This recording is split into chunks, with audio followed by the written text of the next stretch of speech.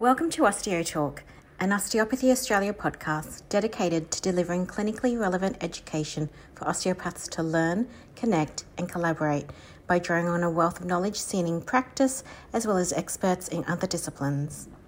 Join us as we explore real clinical issues through interviews and discussion with top practitioners in Australia and internationally. For more learning and development resources, visit our website at www.osteopathy.org.au. Thank you for joining me for another episode of the OsteoTalk podcast. I'm your host, Emily Bergman. Today's interview is focused on the often challenging presentation of dizziness and vertigo. I am joined by Melbourne-based osteopath, Dr. Beth Yule. Being a chronic headache sufferer herself gave Beth unique insight into the impact headaches can have on a patient's quality of life. This inspired Beth to focus her professional development on headaches, migraines, and vestibular disorders. Beth now passionately and generously shares her expertise with patients, colleagues, and the wider osteopathic community. She co-authored the book Solving the Migraine Puzzle, a comprehensive guide to migraine relief, and has presented webinars and articles for Osteopathy Australia. Today, Beth helps us simplify our approach to dizziness presentations and discusses vestibular migraines and vestibular disorders. Welcome to the podcast, Beth, and thank you so much for joining us today. My pleasure. Thank you for having me. So, can you begin by giving us a brief description of what dizziness is and why it's such a problem? So a lot of people will describe dizziness and vertigo and get them interchangeable when they're described a little bit different. But for myself, I kind of put them in the same category. So with vertigo, then it's a sensation of you or the room is spinning. And so there's movement when obviously it's not, whereas dizziness is more of a lightheaded, swaying, rocking sensation that's going on that can be that can be caused by many different things. The most common reasons why someone will have dizziness or vertigo are due to a central problem, so something like a vestibular migraine. BPPV being one of the most common causes of dizziness, which is fantastic because it's also one of the easiest things to treat. Then you've also got anxiety, which can also create dizziness. However, unfortunately, it is also way too overblamed for dizziness. You've also got medications that can cause dizziness. You've got unknown reasons. You've got heart problems that can cause dizziness. So understandably, there are so many things that can cause dizziness. And understandably, we're not going to be able to treat all of those. But there are many different things that we can do to help dizziness, and being able to help to identify those and identify them properly is going to be really important so that we can actually tailor our treatment towards those. A lot of people are impacted severely due to work, their activities of daily living. Dizziness always creates anxiety. I don't think I've met a single patient who's dizzy who hasn't had an element of anxiety created by their dizziness. And it usually impacts so many areas of their lives because they don't know what to do about their dizziness. And why is it so hard to diagnose? Essentially, for a lot of the dizziness conditions, they really do start to look the same. So it can be very hard for people to know in which direction to go for, because a lot of people find it really hard to describe what their dizziness feels like. So most of the time when someone says, well, can you describe your dizziness? They go, I don't know, or it's hard to describe. It's usually started off with, it's hard to describe, but... And different words can start pointing you in different directions of the different dizziness disorders. And then also the different triggers, the different attributes, the different relieving factors as well can point you in the different directions of the dizziness disorders. But a lot of the time there is a huge amount of crossover between them. So you really do have to have the time, the energy, the commitment, and trial and error sometimes to be able to play that detective to find the dizziness disorder and the right one for the person, as well as working on the stress and anxiety components of it, because stress and anxiety will always work to exacerbate the dizziness. So if you're not working on the two together, you will find it very hard to bring down the anxiety and bring down the dizziness. So they do usually need to be worked on together. And so if you're not doing those, you don't have the energy, you don't have the time, you don't have the expertise to be playing that detective with the dizziness, then often you're kind of shooting in the dark, take a stab at it, oops, that didn't work. And then they're stuck with their dizziness. They get more anxious, their system gets more stirred up, and then they've still got their dizziness. Yeah. Well, you're helpers. You're here to help give us some pointers on how we can help narrow down some causes. So can you talk to us about some of the red flags for dizziness and vertigo? Like a lot of things, if it's new, it's sudden, for no apparent reason, and particularly if it's increasing in symptoms, then it's a red flag. You do also want to put it in context, though. So for something like BPPV, it does come on suddenly, and it does come on at quite an intense level of symptoms. So you put it in context, so using your knowledge, obviously, but particularly if it's coming on with other neurological symptoms. So if someone's getting pins and needles, tingling, numbness, weakness, if they've got sudden head pain, particularly if it's a high level of head pain, especially if it's associated with neck pain as well, then that would be a red flag. Particularly, if they've got it with head movements on end range, a lot of dizziness disorders, then they will get dizziness with head movements, like with BPPV. But it's not just the head movement, it's at the end range position. We know we're looking for something like a VBI condition going there. So it's usually that it's of a sudden onset with other things as well. It's getting worse. There aren't things that will settle it down in particular. That anything to do with the sudden onset of head pain as well. They haven't experienced it before. Also, if your spidey senses are going off and you think that it feels wrong or if it sounds wrong, your clinical judgment is usually quite correct. So it's always better to get it investigated than not. Okay. So that would be there. Also, just making sure that, again, putting it into context, however, that if they've had a recent cold or an ear infection, they started a new medication or wearing glasses or those sorts of things, I'd be asking those things first just to make sure that there isn't a really obvious answer as to why they got their dizziness. But yeah, making sure that if they do have any of those neurological signs or symptoms, I'd definitely be saying, hey, go get it checked out just to make sure that you're A-okay. Okay. What are the characteristics of are there any particular characteristics to the dizziness that might occur with a serious central cause like, a vascular event? So with those sorts of things, then if you had like a serious central problem, then we'd be looking for things like ataxia, so loss of control of like muscles, balance, walking. If you can get dizziness, certainly with a stroke as well. So if they were losing control of their speech or their face or smiling, drooping eyes, those sorts of things, then definitely those would be red flags. But I would be almost more concerned about the other things, and hopefully they would be presenting with those things and telling me about those things more so than the dizziness. Okay. But if they were presenting with dizziness as their predominant symptom, you'd be looking at those things as well and asking for those things. Okay, sure. What is a vestibular migraine?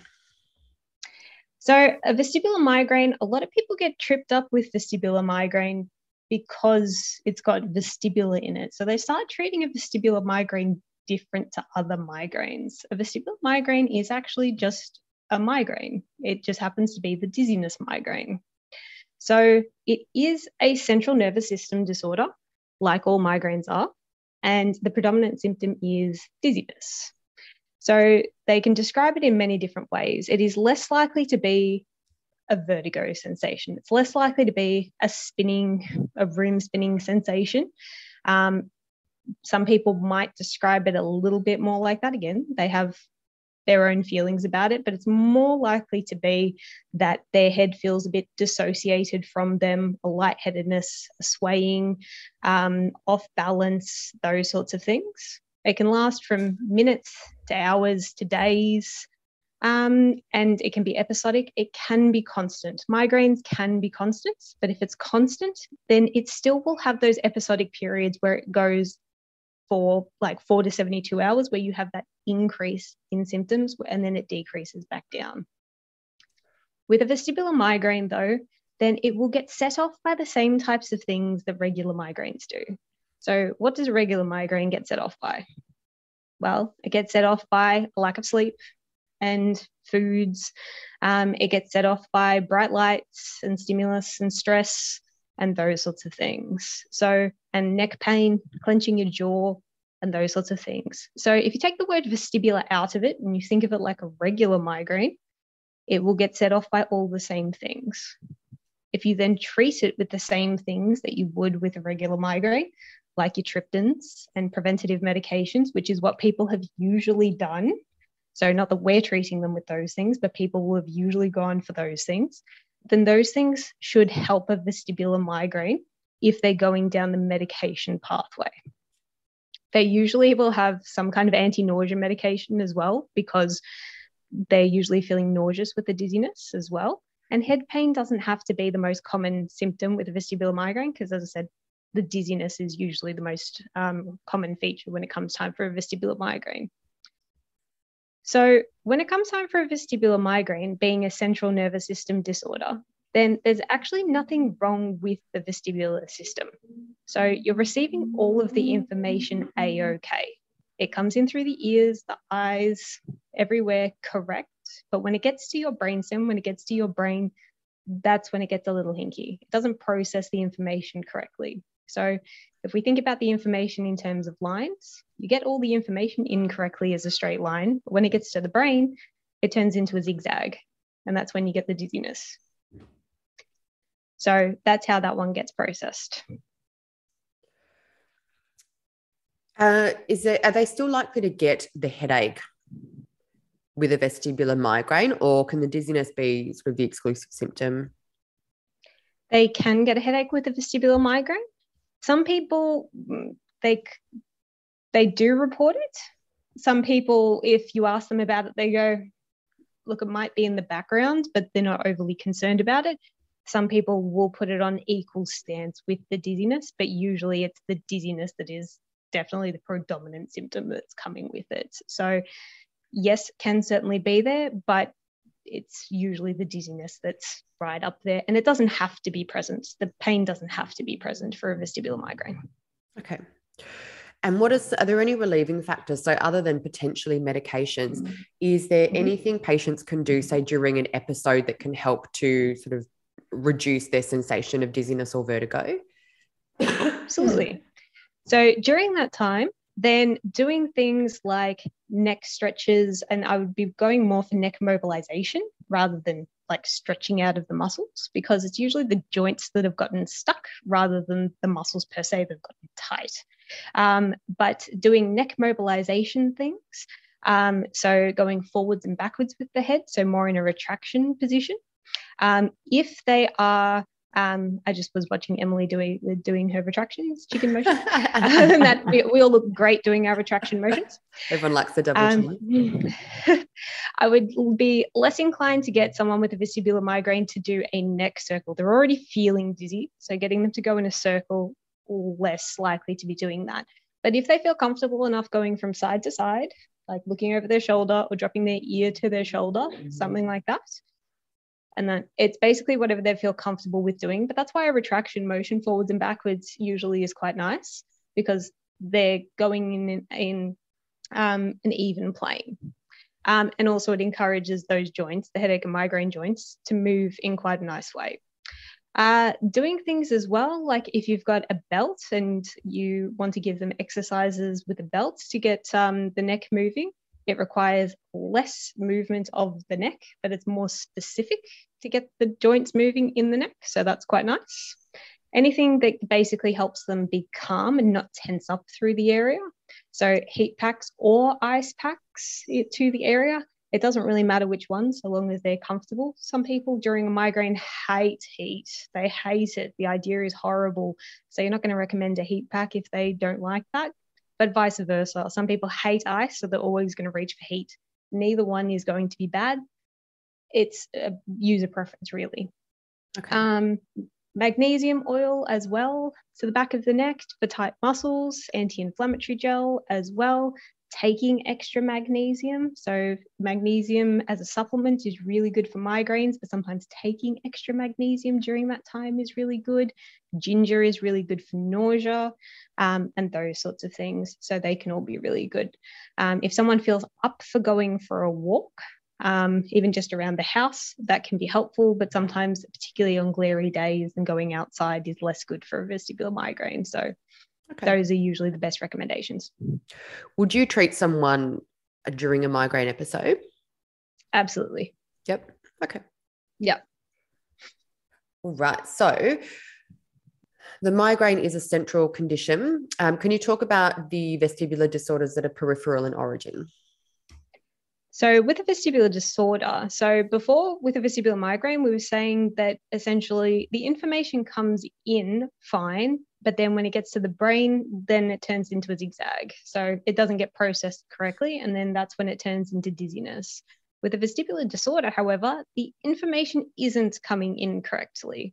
So it's getting hinky when it gets to the ears, it's getting hinky when it comes to the eyes, and that. So it's already coming in as a zigzag. When it gets to the brain, it's processed fine, but the information was already a zigzag. So with both conditions, vestibular migraine and vestibular disorder, the information is both of them coming out as a zigzag, but it's where the zigzag originated from. So with a peripheral disorder, then with something like BPPV or labyrinthitis or vestibular neuritis or Meniere's disease, which are some of the most common vestibular disorders, then they're happening not at the brain level, they're happening at like the ear level predominantly. So with BPPV, we know that it's the crystals in the inner ear. Labyrinthitis and vestibular neuritis, then there's been inflammation that have been happening around the nerves in the inner ear. And so, as I said, it's the information that's coming in that's not correct. And then it gets processed okay when it gets to the brain level, when it gets to the central level. So when it comes time for a vestibular disorder, then it needs to be treated differently. So it also gets set off by different things. So when we said with a vestibular migraine, with central disorders, then they more get set off by things like diet and sleep and stress and food triggers and those sorts of things, which are more affecting the brain.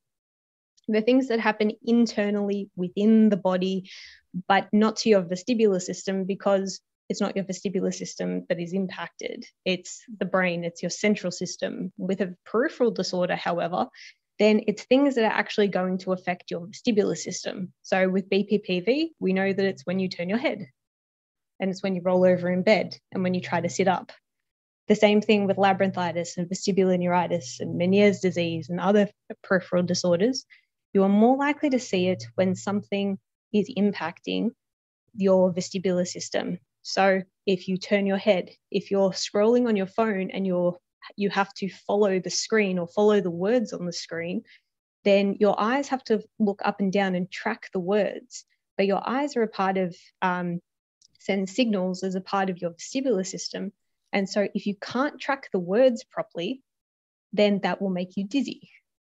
So it's about finding where in the vestibular system that zigzag is coming from and going, okay, that's where it's making me dizzy from. So for sometimes it's turning the head, sometimes it's tracking of the eyes, and sometimes it's a combination of all of the above. So it needs to be treated differently. So if someone's getting set off by a food, it's not going to be a vestibular disorder. Okay. With so what would be our main sort of distinguishing feature between, say, BPPV and labyrinthitis? With these, so like with labyrinthitis, then you tend to get more of like a fullness in the ear, and like real ear sort of symptoms, a blocked ear, fullness in the ear, tinnitus, and those sorts of things. Definitely with all sorts of vestibular conditions, you can get those sorts of things, but with labyrinthitis, you're really kind of expecting something to go on with the ear. BPPV, we do know that there's that real movement associated with it. Like, it's the classic, you roll over in bed, whoop, the room is spinning. You're definitely expecting that more spinning sensation. But also when you're at rest, when you stop, then you expect BPPV to stop as well, that you're fine at rest. With labyrinthitis and vestibular neuritis, then people can just have constant dizziness as well. And that is always a bit stirred up. That being said, and just to throw a bit of a curveball in there, in recent times, I think I've had about 30 to 40 patients over the last couple of months since the lockdowns. I've had people with chronic BPPV, and they've presented with ongoing BPPV symptoms that would look a little bit different than what you would be anticipating. So yes, that's when it gets hard in the crossover with that. So it does get a little bit hard to distinguish between BPPV, labyrinthitis, vestibular neuritis, Meniere's disease, and those sorts of things. The biggest thing that I would say is that it's more important from the average point of view to go, is it a vestibular migraine or is it a vestibular disorder, first of all? And then if you're not 100% sure if it's BPPV or labyrinthitis or something like that, then you'd be going into the Dix-Hallpike maneuver, because the Dix-Hallpike maneuver would tell you if it's BPPV or if it's not, and that's a nice, easy test. Yep. Okay. And with which conditions would you expect to potentially have some hearing loss with as a differentiating feature? With that one, then you'd definitely expect Meniere's disease over time. Okay. And that with the other ones, if someone was experiencing hearing loss with something like vestibular neuritis or labyrinthitis, then I would be more surprised. Labyrinthitis, then I would expect that they would have more of a fullness in the ear or like that blocked sensation, but like true hearing loss, probably not. Okay. So what are some of the common signs and symptoms that help you distinguish between a vestibular migraine and a vestibular disorder?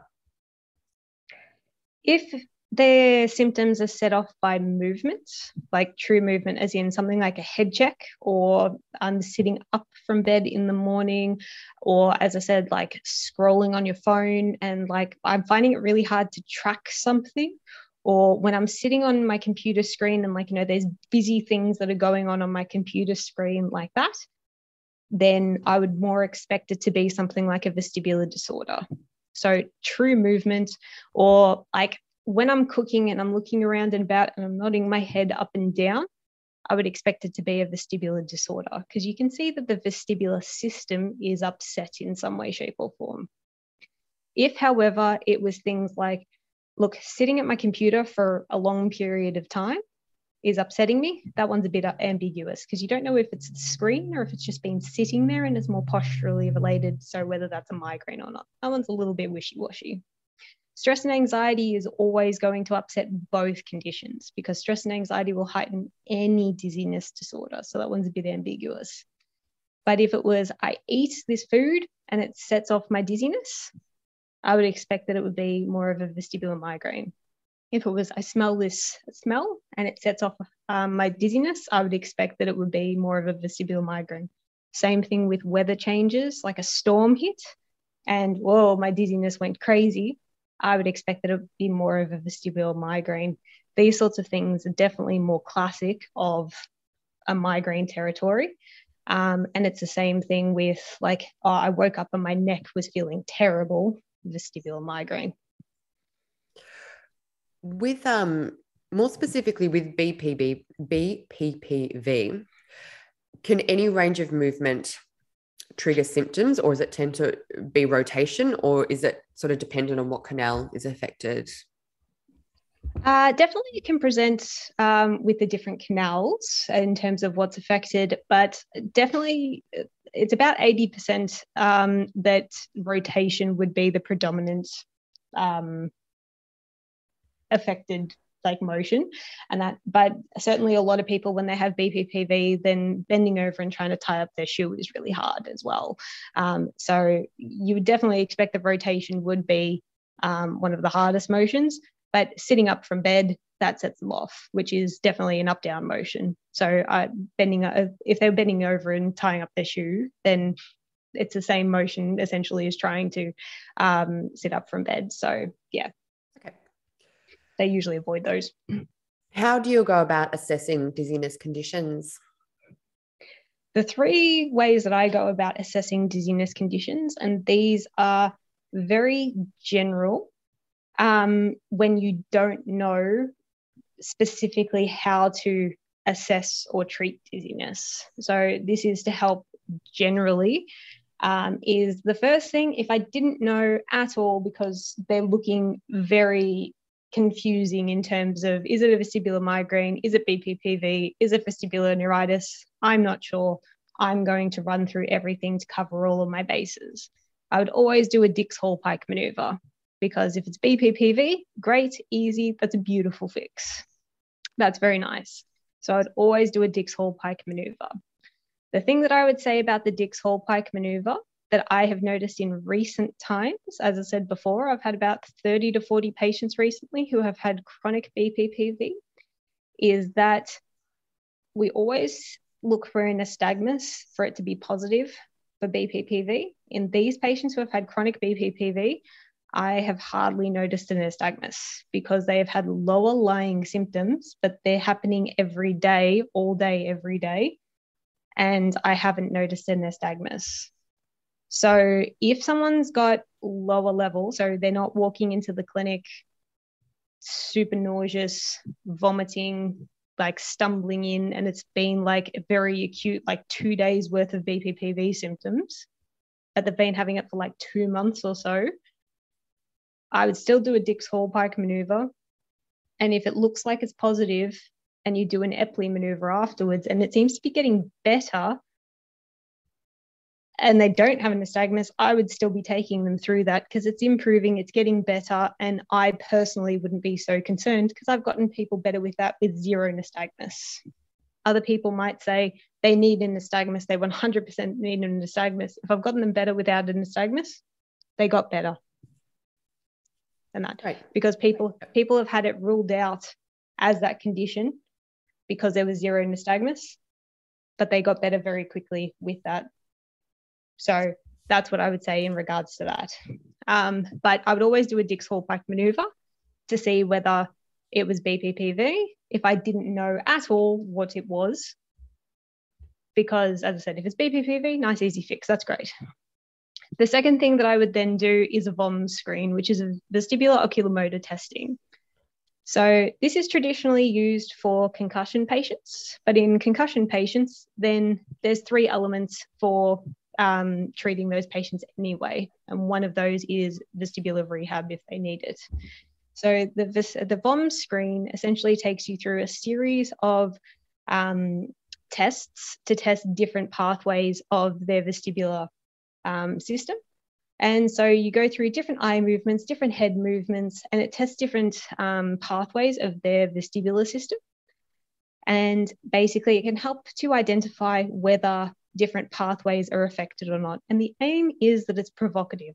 Like your Dix-Hallpike, if something comes up positive, then it should give them dizziness. You would be watching their eyes to also see if you visually can see if they're struggling, but also you would be asking them, is this reproducing your familiar symptoms? Are you feeling nauseous? Is it giving you a headache? Are you experiencing your dizziness?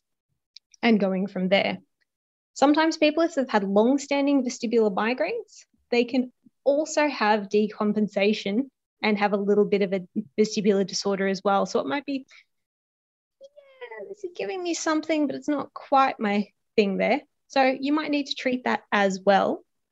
But it's always good to do the screen because if you're finding something there, or hey, you've hit the nail on the head, you found your vestibular neuritis, perfect, great, you're going to treat it. Now they can look at the computer screen again. They're not struggling, beautiful, delightful.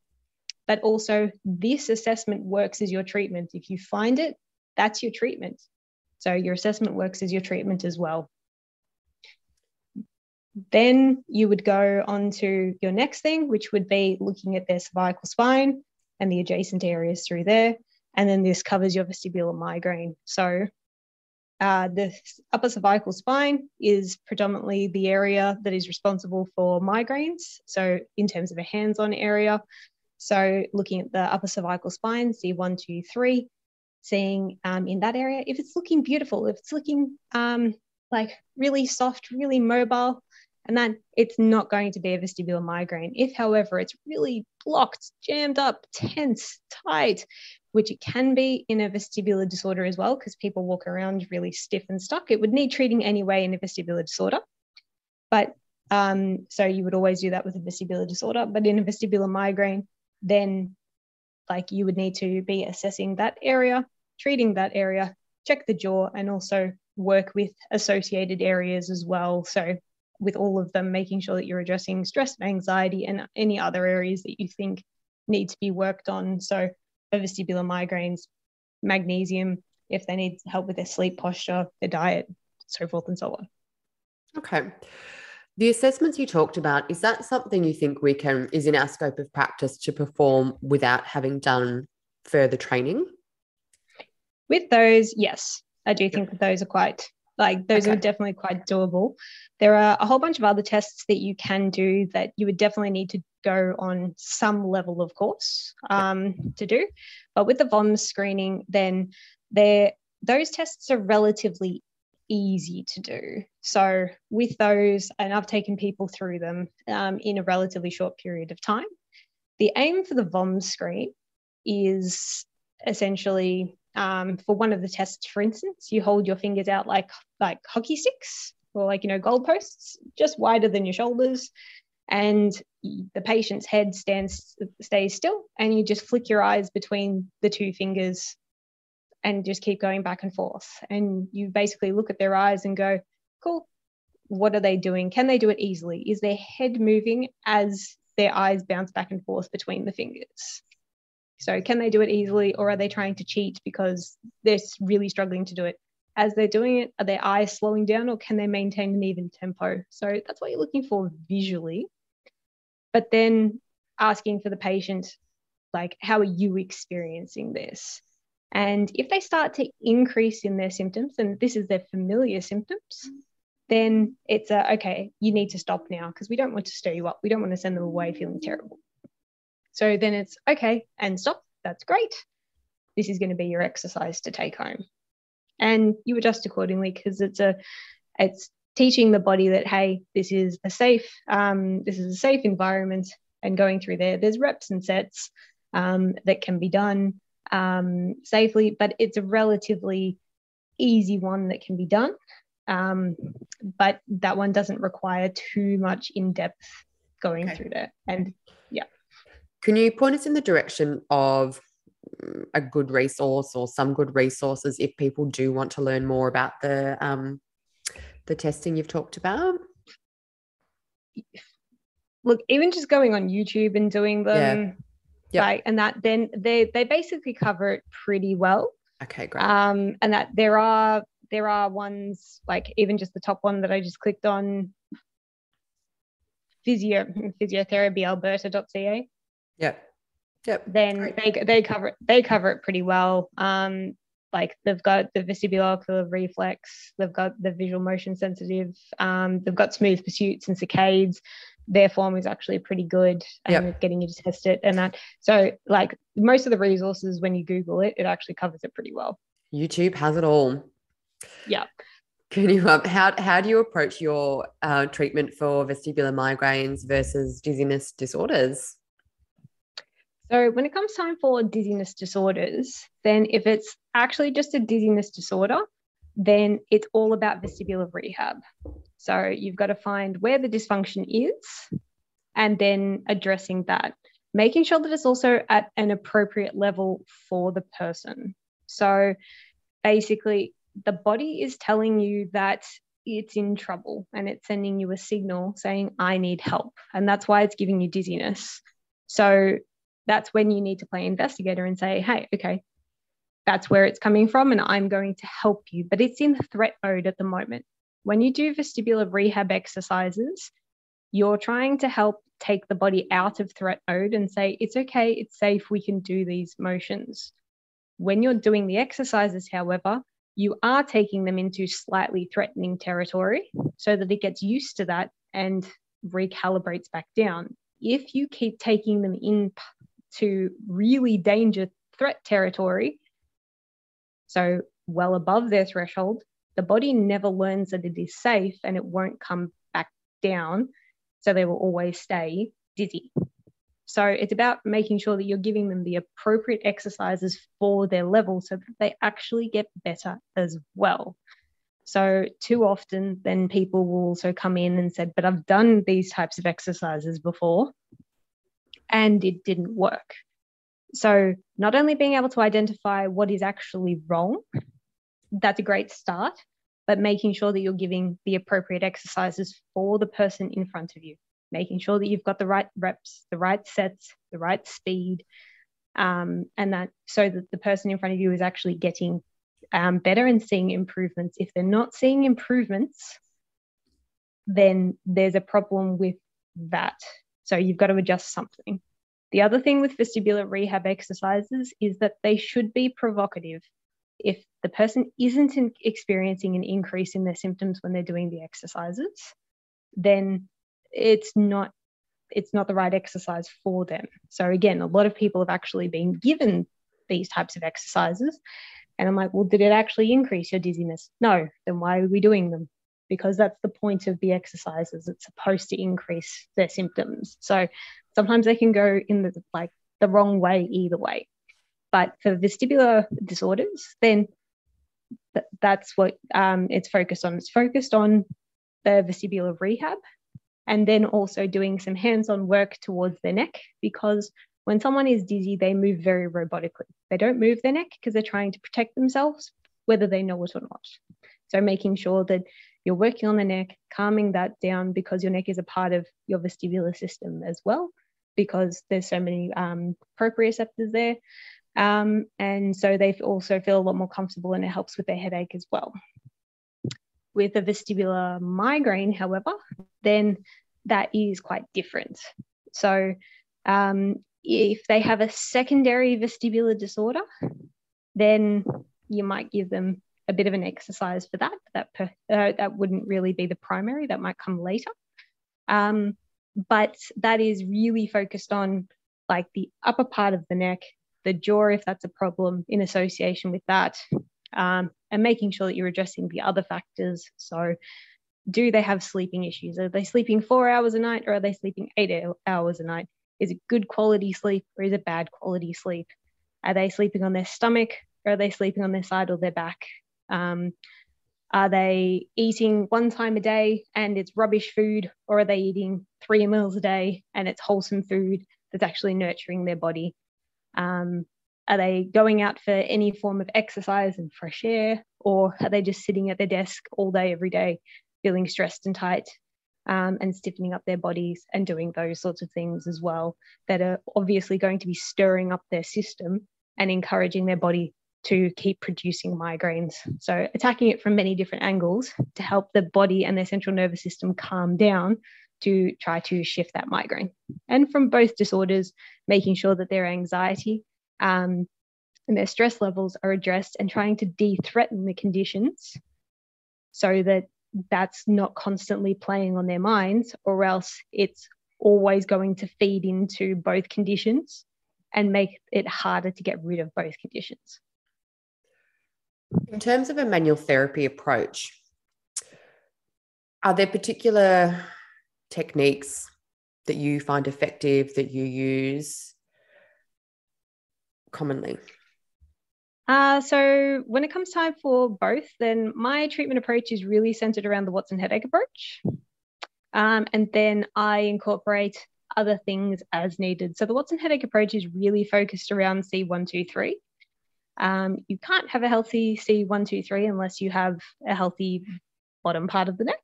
So I always make sure that C4 to 7 is healthy and mobile. I then also make sure that the jaw is in a good place, because a lot of the time people are clenching and grinding their teeth. And obviously if they're clenching and grinding their teeth, and that has a negative impact on the top joints as well. So usually I go in and I release pterygoids, make sure that if they have actual TMJ pain, then releasing their jaw. I like doing METs in particular to their jaw if we've got serious issues going on in there. A lot of my work is done prone and doing PAs to the neck. Yep. And then otherwise I do some basically articulation work to the upper thoracics and the ribs, and that's what most of my treatment style looks like. Okay. And then giving at-home exercises like mobilization exercises, retractions, belted Arctic exercises, those sorts of things for people. Okay. What about cervical HVLA? Is that something that you use, that you find effective, that you don't use? For chronic headache and migraine patients or vestibular disorders, it's not something that I use. Yep. I have nothing against cervical HVLA. For non-headache and migraine patients or neck pain patients or that, then it's something that I still would use, and I use HVLA in other parts of the body. With people who have very stiff, restricted, chronically restricted headache and migraine joints, then it's not something that I would use. I haven't found it effective. I've found that people who are coming to me have often had it as a part of their therapy and haven't found it effective. They might enjoy the sensation but haven't found it effective, hence they're now at my clinic. It's also not a part of the Watson headache approach, and the Watson headache approach itself is based on long sustained holds. And the way in which it works, the HVLA kind of contradicts that approach. And given that I've found that approach is so effective, that's also part of the reason why I wouldn't incorporate that. Yep. Fantastic. Okay. And is there anywhere you think we can go wrong in terms of our manual therapy that might exacerbate symptoms? Definitely with any dizziness patients. I have had a couple of patients who have come in who have had manipulations that to their cervicals that have come in who have been made worse. So I would be more on the cautious side when you have any kind of dizziness patient doing a cervical manipulation.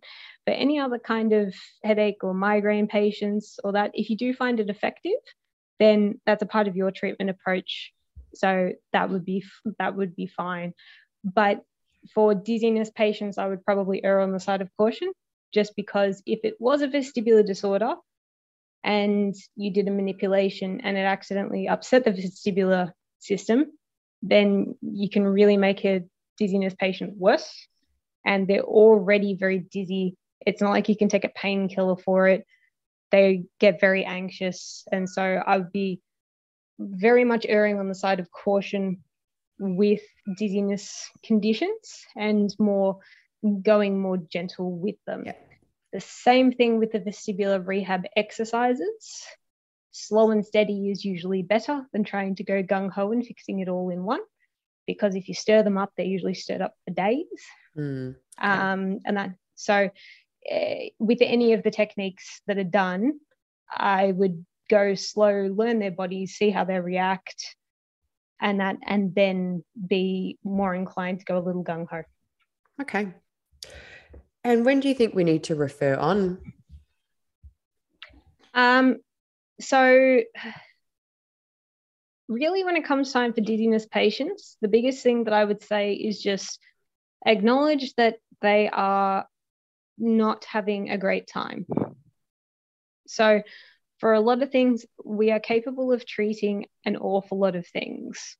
And that I think that some people want to do their best, learn their best, to say practicing is wrong, but they're trying to put their knowledge and implement it into patients and try to help the best that they possibly can. But particularly for dizziness patients, and they're really going through a hard time. So if you are trying like your absolute best, but you can see that you're not doing so well, or you have reached a limit, or your knowledge just simply isn't there for them, please refer on sooner rather than later to someone who does have the knowledge. There are certain things where it's okay. It might be okay to take a little bit more time and figure it out. For dizziness patients, they really are having a terrible time. And the longer that it goes on, the more they lose hope and the more anxious that they get, because they are usually very compliant with their exercises as well, because they want it gone as soon as possible. So by all means, help them, try to help them. But if you're finding that you're struggling a bit, or you're not sure where it's coming from, refer on and ask what somebody else is doing. And that learn through their experience rather than trying to learn yourself through that process. Other times as well, then if something really isn't feeling right, and you really think that it needs like investigations further, know that a lot of the investigations that are done through doctors or ENTs and that, they're looking for serious things. So when it comes time for those, if you think that something serious is happening, by all means, refer. Make sure that you're getting it checked sooner rather than later. But otherwise, refer to people that would, as I said, have more knowledge in the area than yourself sooner rather than later. Yes, and work collaboratively with them. And also just know that it can be multifactorial. Their gut might be playing a role. Refer if this anxiety particularly is playing a massive role, then you might need to refer to a psychologist. You might need to refer back to their doctor to refer them to a psychologist or for additional help or those sorts of things. So remember to look at them as a whole person rather than just the dizziness itself as well. Fantastic. Well, thank you so much for helping us navigate through some of the complexities of dizziness presentations. So yeah, that was fantastic. Thank you, Beth. Thanks so much for having me. The content discussed in each episode is the opinion of the participants only and should not be used as medical advice.